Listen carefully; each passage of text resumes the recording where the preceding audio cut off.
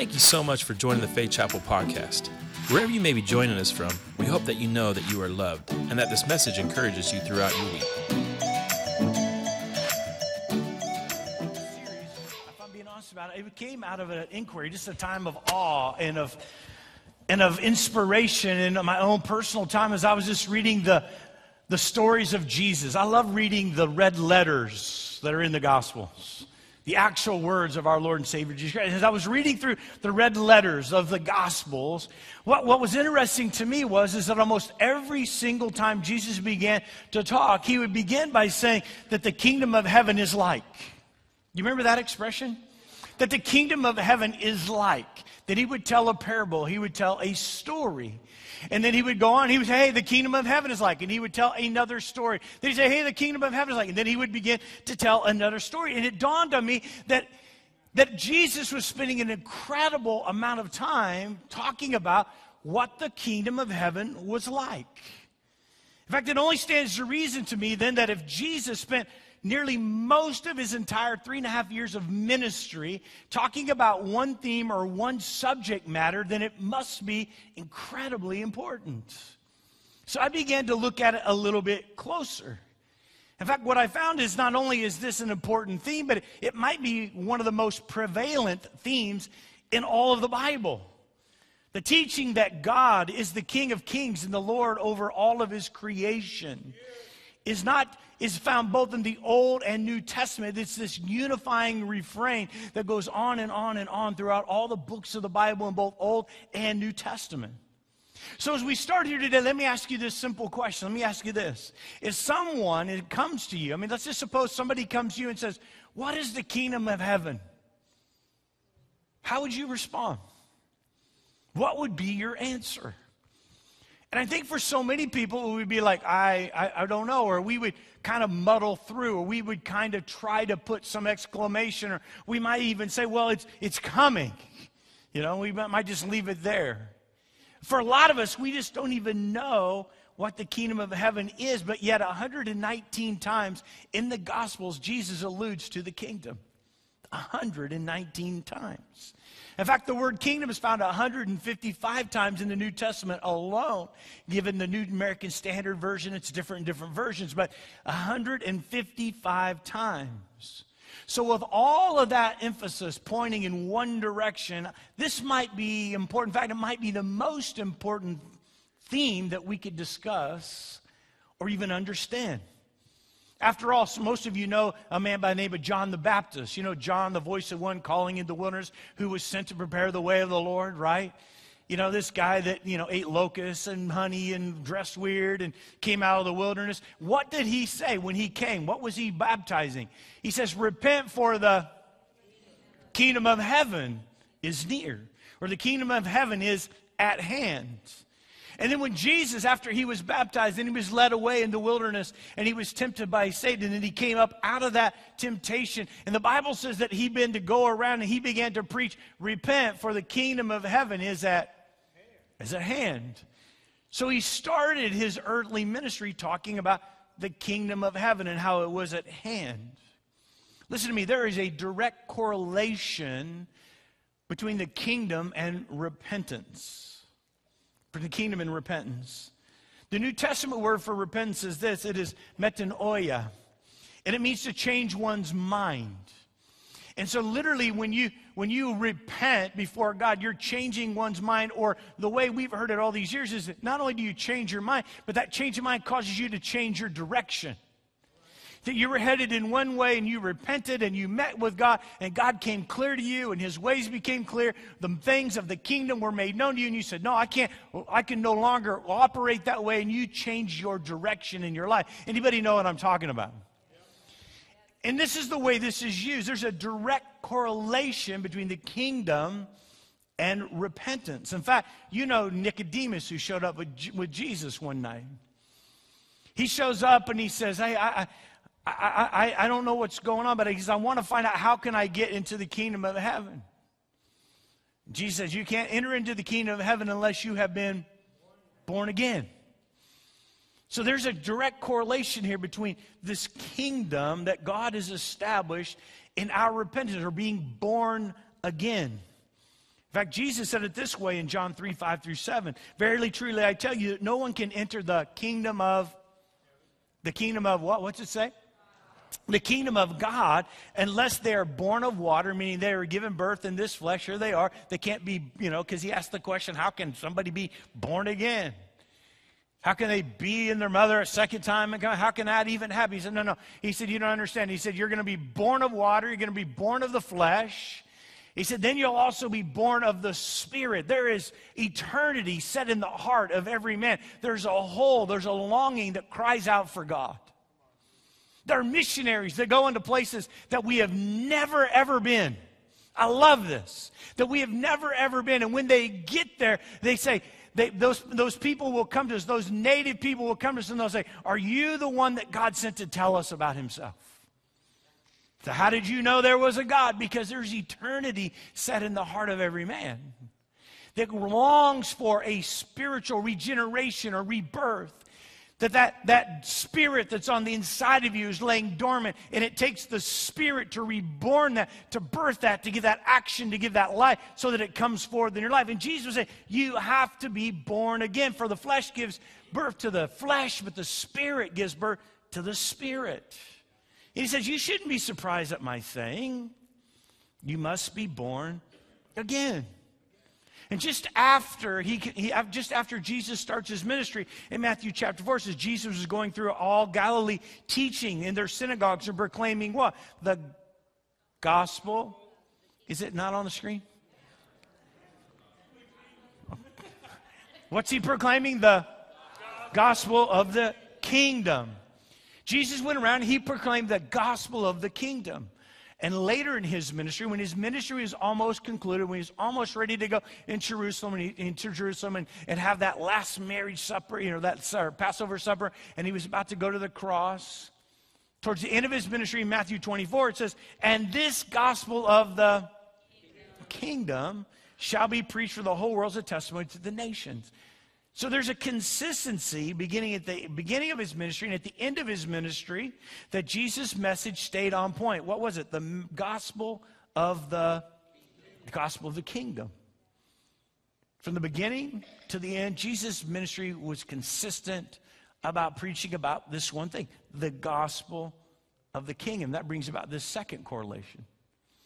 And the second correlation that's being linked together here is this, is that the gospel and the kingdom of God, or the kingdom of heaven, belong together. And it kind of just makes sense, doesn't it? I mean, once you personally receive the gospel message through repentance, the gospel becomes alive in you and makes you a citizen of a new kingdom. How many of you know that you are just passing through, that this is not your home? Amen, right? You have a street address, you have a place that you lay your head, you have a place to go, but this is not your home. In fact, we're passing through. Bible says we are aliens and strangers in this world, that we have been bought with a price, that we are not our own, that we're headed towards a different location, that whose author and builder is God, right? He's the architect of this new place that we're headed, that this is not home for us. There's a reason why we don't feel comfortable in this world. And if we begin to feel too comfortable in this world, it means maybe that we're doing something wrong, because we're not supposed to feel comfortable in this world. That's why we're called to be salt and light, because we're called to be different. In fact, the Bible says you're a peculiar person. Just turn to your neighbor and have a little fun and go, you're a peculiar person. Some of you have been wanting to do that for years. For years. You're just flat out strange. You're a weirdo. What is wrong with you? The Bible says you're a peculiar person. Why? Because we're not of this world. We just live in it. Right? That we are citizens of a completely different kingdom. And we enter into that kingdom through a rebirth, or for a reborn experience through repentance. And the second correlation here is then the gospel is made known unto us. Made known to us.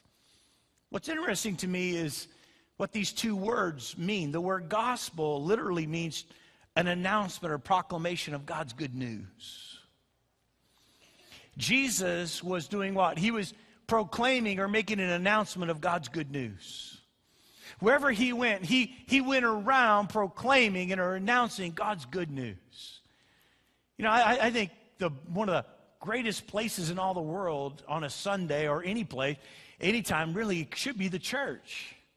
It ought to be a place of good news.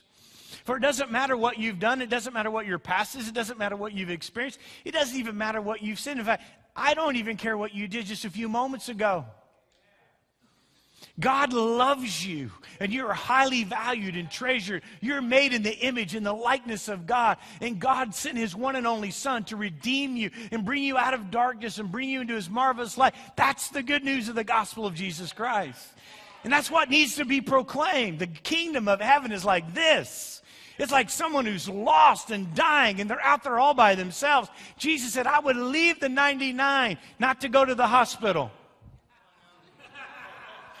That verse has been taken out of context for years. Well, we've been shut in. Nobody from the church comes in. That's not what that verse means. And what it means is that you would leave those that are saved to go find the one who's not saved. That you would leave the ones that are saved and know God and have the opportunity to call upon the Spirit of God, the Spirit that's dwelling within inside of them, that leads them into all truth, that Spirit that teaches them to say no to God, that Spirit that empowers them to live a life of overcoming, that we would leave those people to go find the one person that's lost, that's supposed to be a part of this tribe. And that's why we're praying, and that's why we pray. That's why we're doing the cards where we're praying and caring and sharing. We pray every day. We care for them. We affirm them. We encourage them. And then we're asking God to give us an opportunity where we can share the good news with somebody that's in our world, in our life. Because that's the highest thing that we can do, that none should perish. And Jesus went around and he made an announcement. He made a proclamation of God's good news. And who wouldn't want to hear that God accepts you, that God loves you, that God's for you and he's not against you? That's good news, church. Isn't that good news? And then when you look at the word kingdom, it means this. It means it's not a kingdom as we would anticipate. When we think of a kingdom, we might think of, the United Kingdom. And we're like, whoa, it's got boundaries, and it's got a queen, and there's rulership. And that's not what this word means at all. In fact, what it really means is right or authority to rule. So Jesus went around and he went proclaiming or announcing the God's great good news. And he did that to let them know that he was given authority, and that for all those that come into through repentance and receive this gospel message, that you also now receive the authority and the power, for the same power that raised Christ from the dead now dwells on the inside of you, and he places his precious Holy Spirit in you, and now you've been given the right and the authority to rule the kingdom that God has placed around you. Amen. I thought somebody would get excited about that. And we need more people to understand what we're going to talk about. Today's just kind of like an introduction, a big, long introduction. But next week when we start talking about the keys to the kingdom, you remember Jesus went to Peter and he said, Peter, I'm going to give you the keys to the kingdom. There's so much inside me. I'm going to go into next week's message if I don't watch it. But I'm going to tell you that you've been given all power and all authority to rule this kingdom. Amen. And then when you go out and you make the proclamation with authority and you make the announcement of God's good news, that the power of God is with you. He even told the disciples, don't even be afraid of what you're going to say. Like, yeah, I know you don't know what to say. There was no discipleship 101, 201, 301, then you hit home base and everybody was good. Right? You know what I mean? There was no growth track back then. He said, I know you don't know what to say, but the Holy Spirit will give you exactly what you're supposed to say. There was a dependency upon the Holy Spirit working in the life of each individual and working in the life of the church. Are you with me? And we need to get back to that place where we go, God, I cannot do anything. In fact, I cannot do life without the Holy Spirit in my life. I need you guiding and directing each one of my steps, because when I am with you and I'm doing your will and I'm doing your purposes and I'm doing it your way, then you will empower me through the Holy Spirit, and I will know what I'm supposed to say when I'm supposed to say it. And I'll be empowered to do it. I don't have to worry about, do I have enough scripture memorized? Have I gone through enough classes? I don't have a Bible degree. I can't pray like the pastors of this church and they seem so anointed. And I can't do any of those things. That's not what it's about. It's about living your kingdom-centered life right where you are. That God wants you to proclaim with authority, because you've been given authority and you've been given power in which to proclaim the message of the gospel of Jesus Christ. In fact, the disciples, they struggle with this in their lives. They struggled with it for 3.5 years. They heard every one of those parables, and the kingdom of heaven is like, and they got their journals out. Jesus is preaching. He's preaching on the kingdom of heaven again. Write it down. In fact, they would pull him aside and they would be like, don't be mad at us. We didn't get that. Can you explain it? It's in your Bible. Read it. And he was like, okay. And he explained it, and they're like, oh, that's what the seed means. Oh. And he began to write it down. He began to put it all down. So for 3.5 years, kingdom of heaven, kingdom of heaven, kingdom of heaven, kingdom of heaven, kingdom of heaven, light, kingdom of heaven. And then they get Jesus dies.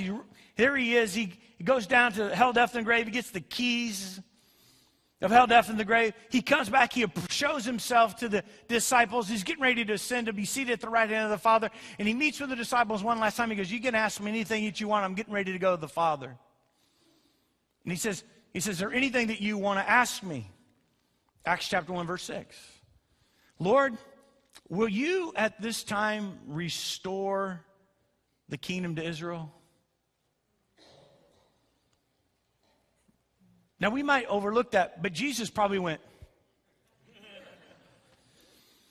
I can even sense in this passage Jesus' frustration. He doesn't answer that way. He's gentle and he's merciful, and thank God that he is with them and with us. But you could almost sense, 3.5 years I've taught on this, and you still don't get it. I'm not going to come and restore an earthly kingdom here on earth. That's not what this is about. And why is this important? Because for hundreds of years, the Jewish nation, that's what they kept believing. They kept believing that the Messiah would come, and then when he got here, he was going to establish his earthly kingdom, and all the tyrannical leaders of this world were going to be disposed of, and Jesus will be seated, the King of Kings and the Lord of Lords, and they would come to Jerusalem and they would worship him there. Jesus said, no. You've got it all wrong. Look what he goes on to say. Verse 7, it is not for you to know the times or the season which the Father has put his own authority. But you shall receive power. He said, I'm going to give you power. I want you to receive power. He said, you have the right and the authority over this kingdom that is around you as you go and proclaim God's good news to other people. And as you are utilized in ministry, I'm giving you all power and all authority to go. I'm going to give you power. So wherever you go, you can be my witnesses in Jerusalem, all Judea and Samaria, to the uttermost parts of the earth. Wherever you go, you're going to have this power with you. Because I'm giving you power to serve this kingdom that I'm establishing. It wasn't about a kingdom that was in this world. There's one coming, how many of you know, right? And that's why some people get confused when we start talking about this issue. So let me just give you 3 quick things, and I'll let you get out of here. And I know you lost an hour of sleep, so how many of you want to get out early? Let me just see how many sinners are in the room. Amen. So I want to know who I'm praying for this week. My hand's up too. I'm with you. So amen. I'm just kidding. My hand's up.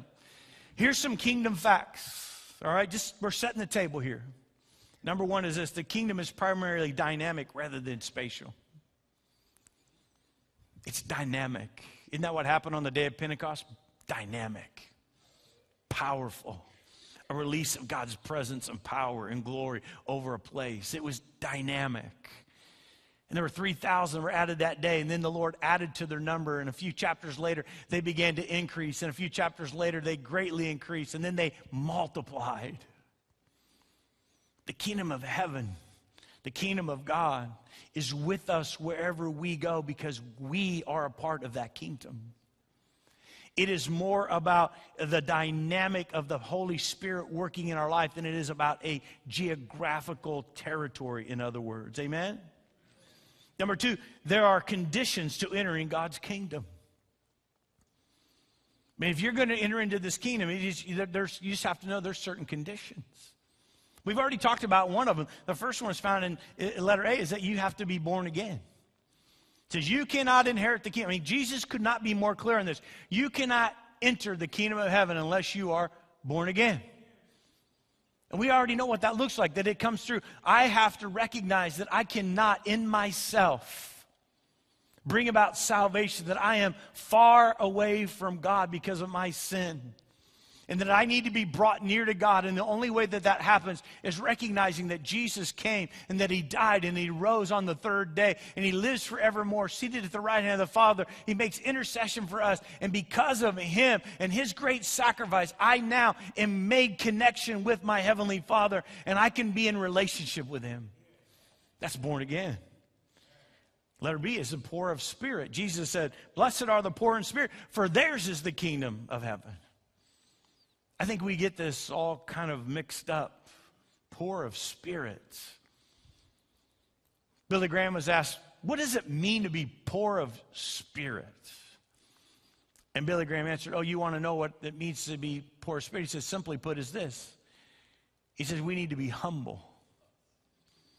If you were to place the word poor, he said, with the word humble, you would have a better interpretation of what that actually means right there. You'll understand what Jesus meant. In other words, when we come to God, we have to realize that our own sinfulness not only separates us from God, but sometimes that sinfulness through pride and arrogance surfaces to where we place ourselves in a position to where we think we're like God.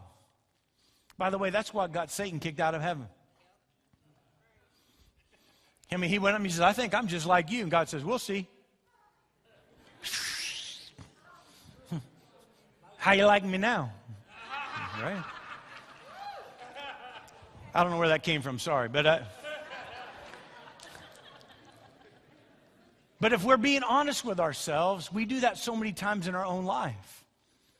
When we're not completely and absolutely dependent upon God, we're putting ourselves in a position, we'll talk about in just a minute about the righteousness of the Pharisees. We put ourselves in a position where we think that we're okay because we've done certain things.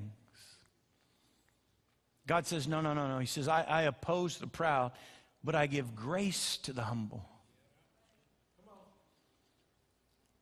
The humble, there's where the kingdom of heaven is. I give grace to the humble. If you want to enter into the kingdom of heaven, then it comes through humility, brokenness, and meekness. Meekness is not weakness, church. The Bible says that Jesus was meek and lowly, and he was not weak. Many experts say that no man that has ever been able to walk this planet that could endure what Jesus went through the hours preceding him being crucified on the cross. He was not a weak man, but he was meek. What's the Bible talking about? What attribute is that? It's an attribute of humility. You can literally bring God's presence, his kingdom about by being humble at heart. The Bible says this in 2 Corinthians chapter 7, verse 10. It says, because we've been talking about repentance.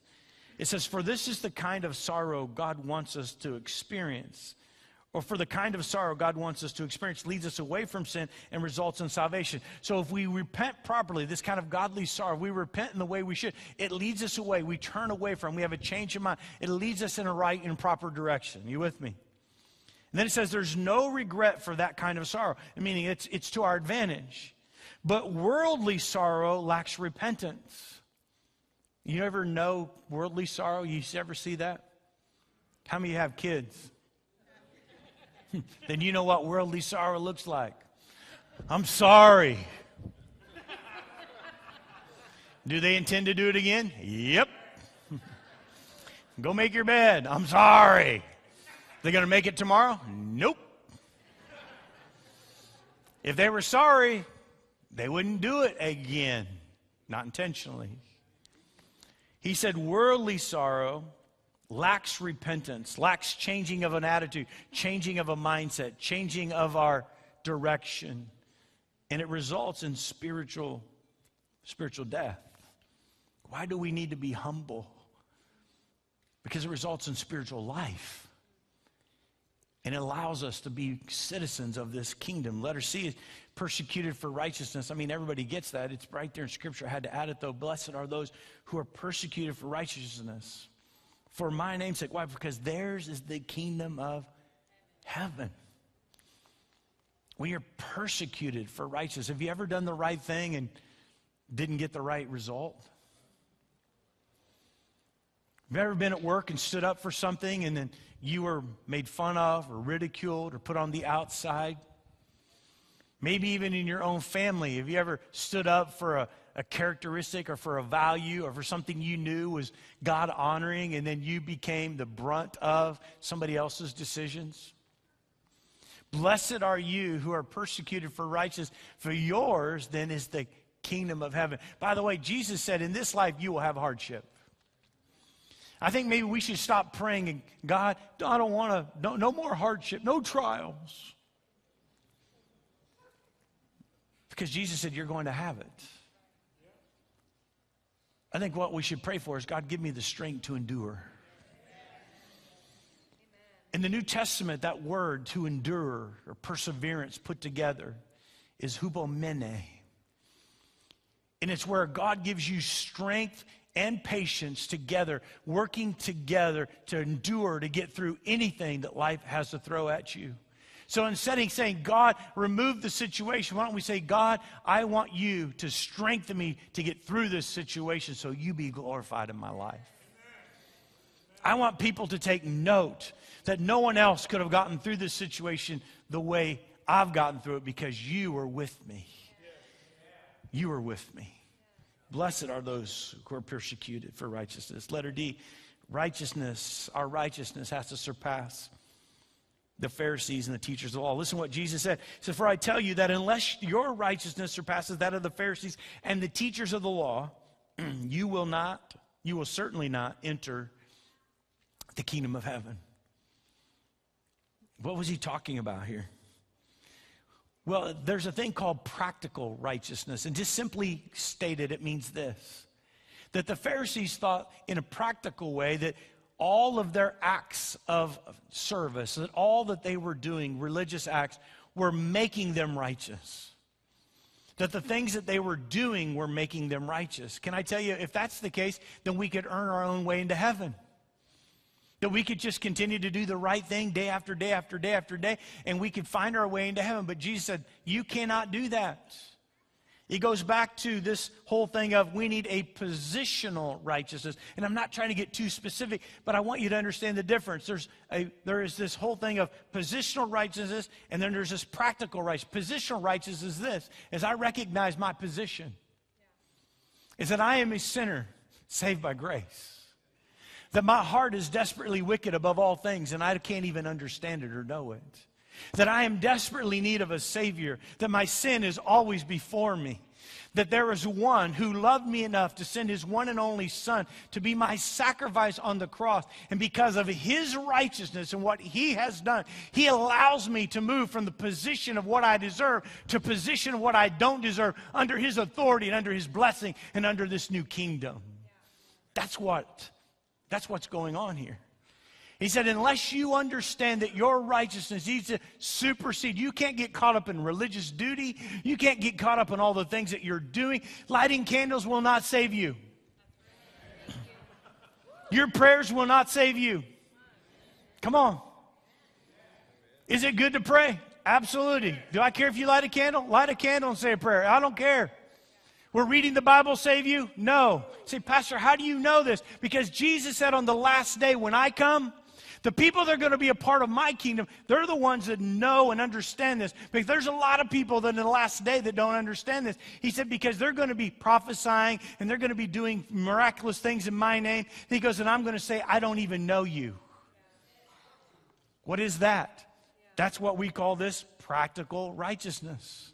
They're going out doing all of these things in the name of Jesus, and they're trying to earn favor with God. They're trying to earn favor with God by doing these certain things, by practicing righteousness. Now, should we practice righteousness? Absolutely. What's the difference between positional righteousness and practical righteousness then?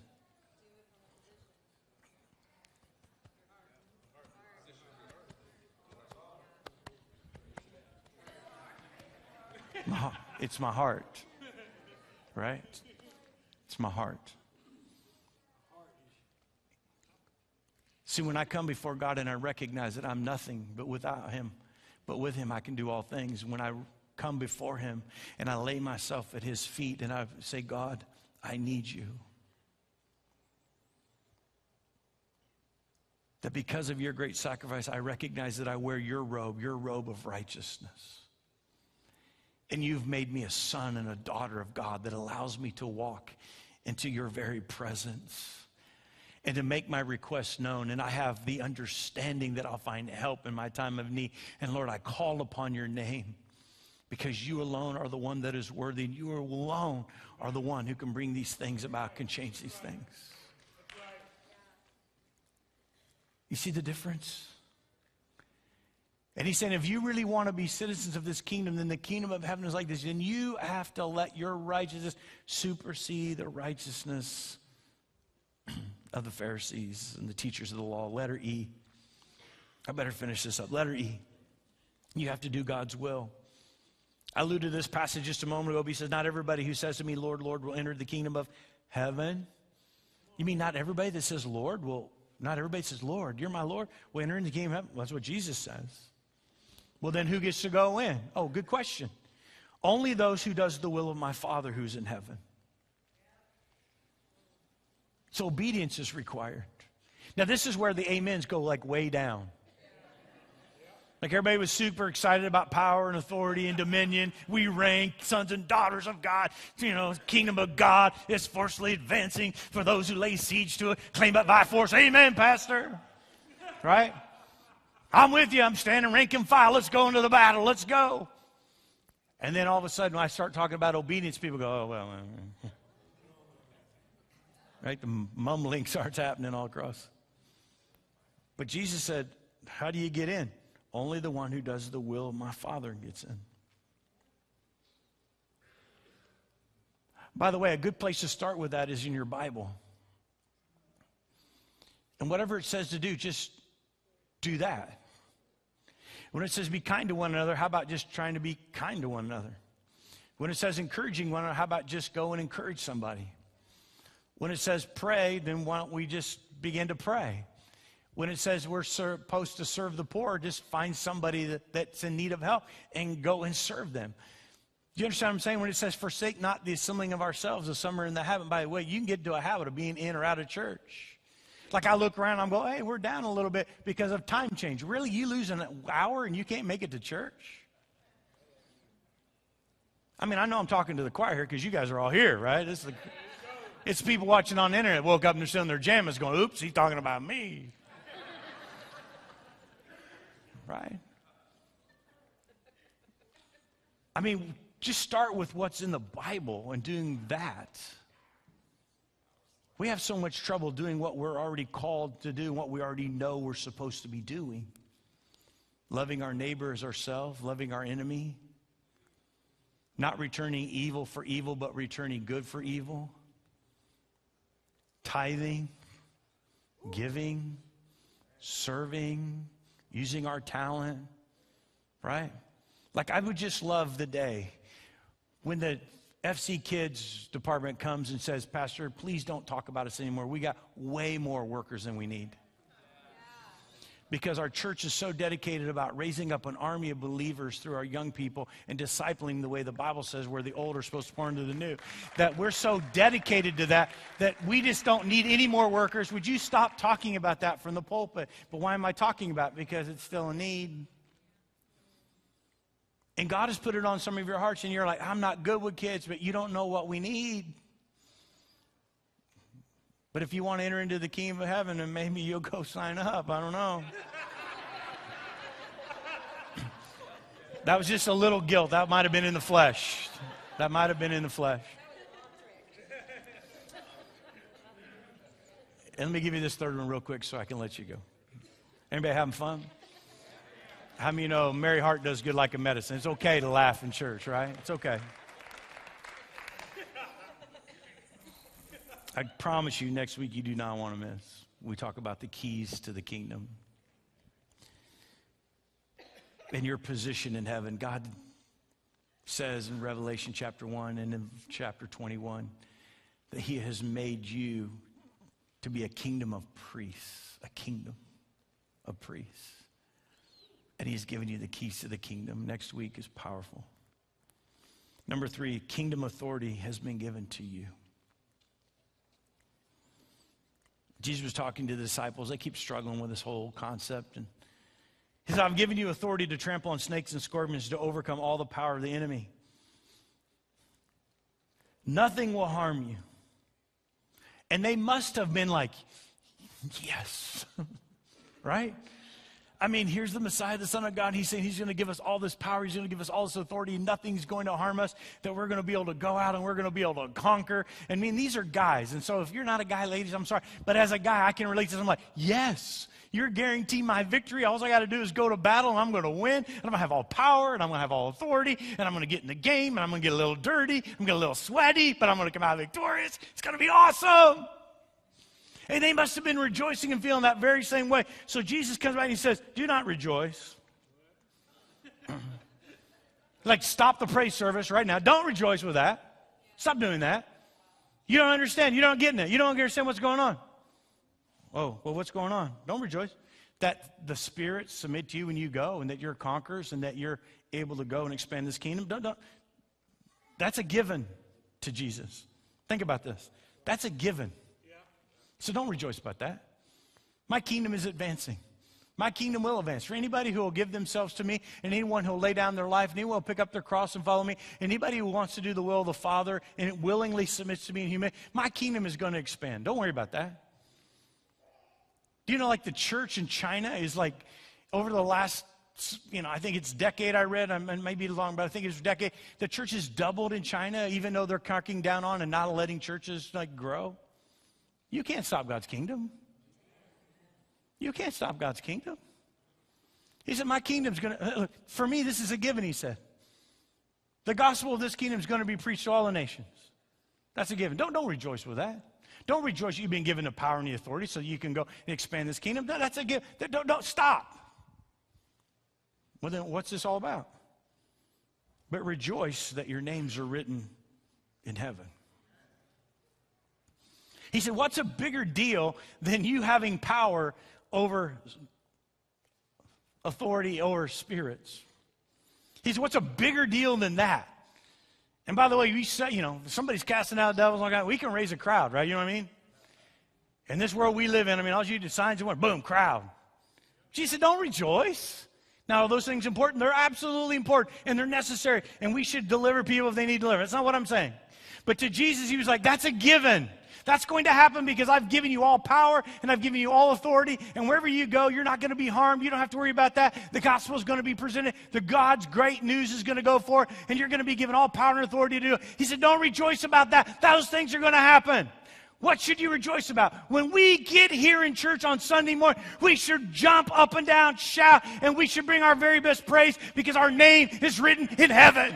Because we know Jesus Christ, the Son of the living God. He dwells on the inside of us. He's changed us. That's why we rejoice, because we know Jesus. He's not dead. He's not some other religion. He's not some other person in history that we read about. He's alive and well, and he lives right here. And he's moving in my life, and moving in this church, and moving in this city. And we rejoice. We rejoice in that. Oh, come on, somebody. That's what we do. See, God always has a different perspective. If early in the service we were to bring somebody down and we were cast out of people go, woo, church! God says, no, I expect that. He goes, but what you should rejoice in is that your name is written in heaven. That heaven knows you. That God is with you.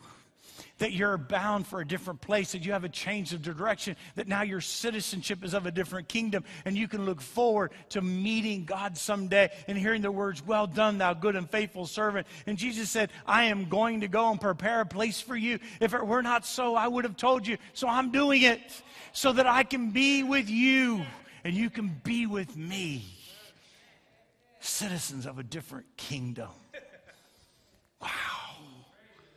How are we supposed to act? Great question. Come back next week and I'll tell you.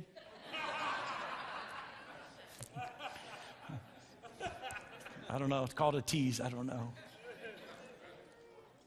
But have you realized that you have been given far more potential than you're utilizing? Let me just end with this. You know, you've heard this expression, and Titus uses it in Titus 2. We're going through that in Legacy Builders. And it's this illustration of praying grandmas. You know what I'm talking about when I say praying grandma, right? Oh, yeah. Praying grandmas are able to move heaven and earth. I think you've been given so much more authority that maybe we need to stand up and we need to say, Satan, you're going to leave our children alone when I put them on this bus to go to school tomorrow. My children, I'm not going to be fearful, and they're not going to walk in fear. But you're going to embrace them, oh God, all throughout the day, and your hand's going to be upon them. You're going to keep them safe. And you're going to keep their mind safe. You're going to keep their heart safe. You're going to watch over them. You're going to bring them back safely tonight, oh God. And I'm going to pray over them, and I'm going to speak life into them, and I'm going to declare the goodness of God over them. I'm going to declare the promises of God over them before they leave. And God, because you've given me power and authority to do that, so I'm calling down every heavenly blessing down upon them, because according to Ephesians chapter 1, you desire to give us every heavenly blessing right here on earth. Whew. See, you've been given the keys to the kingdom. You've been given all power and all authority. But we're so far under our potential. I end with this, maybe.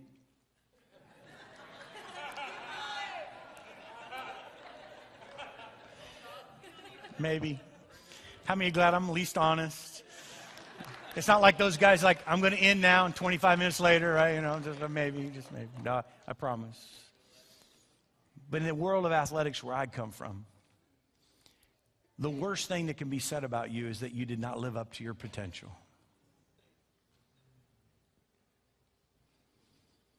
Throughout the years growing up, every once in a while you'd hear this expression, well, you know, they had so much potential, but they just couldn't live up to their potential.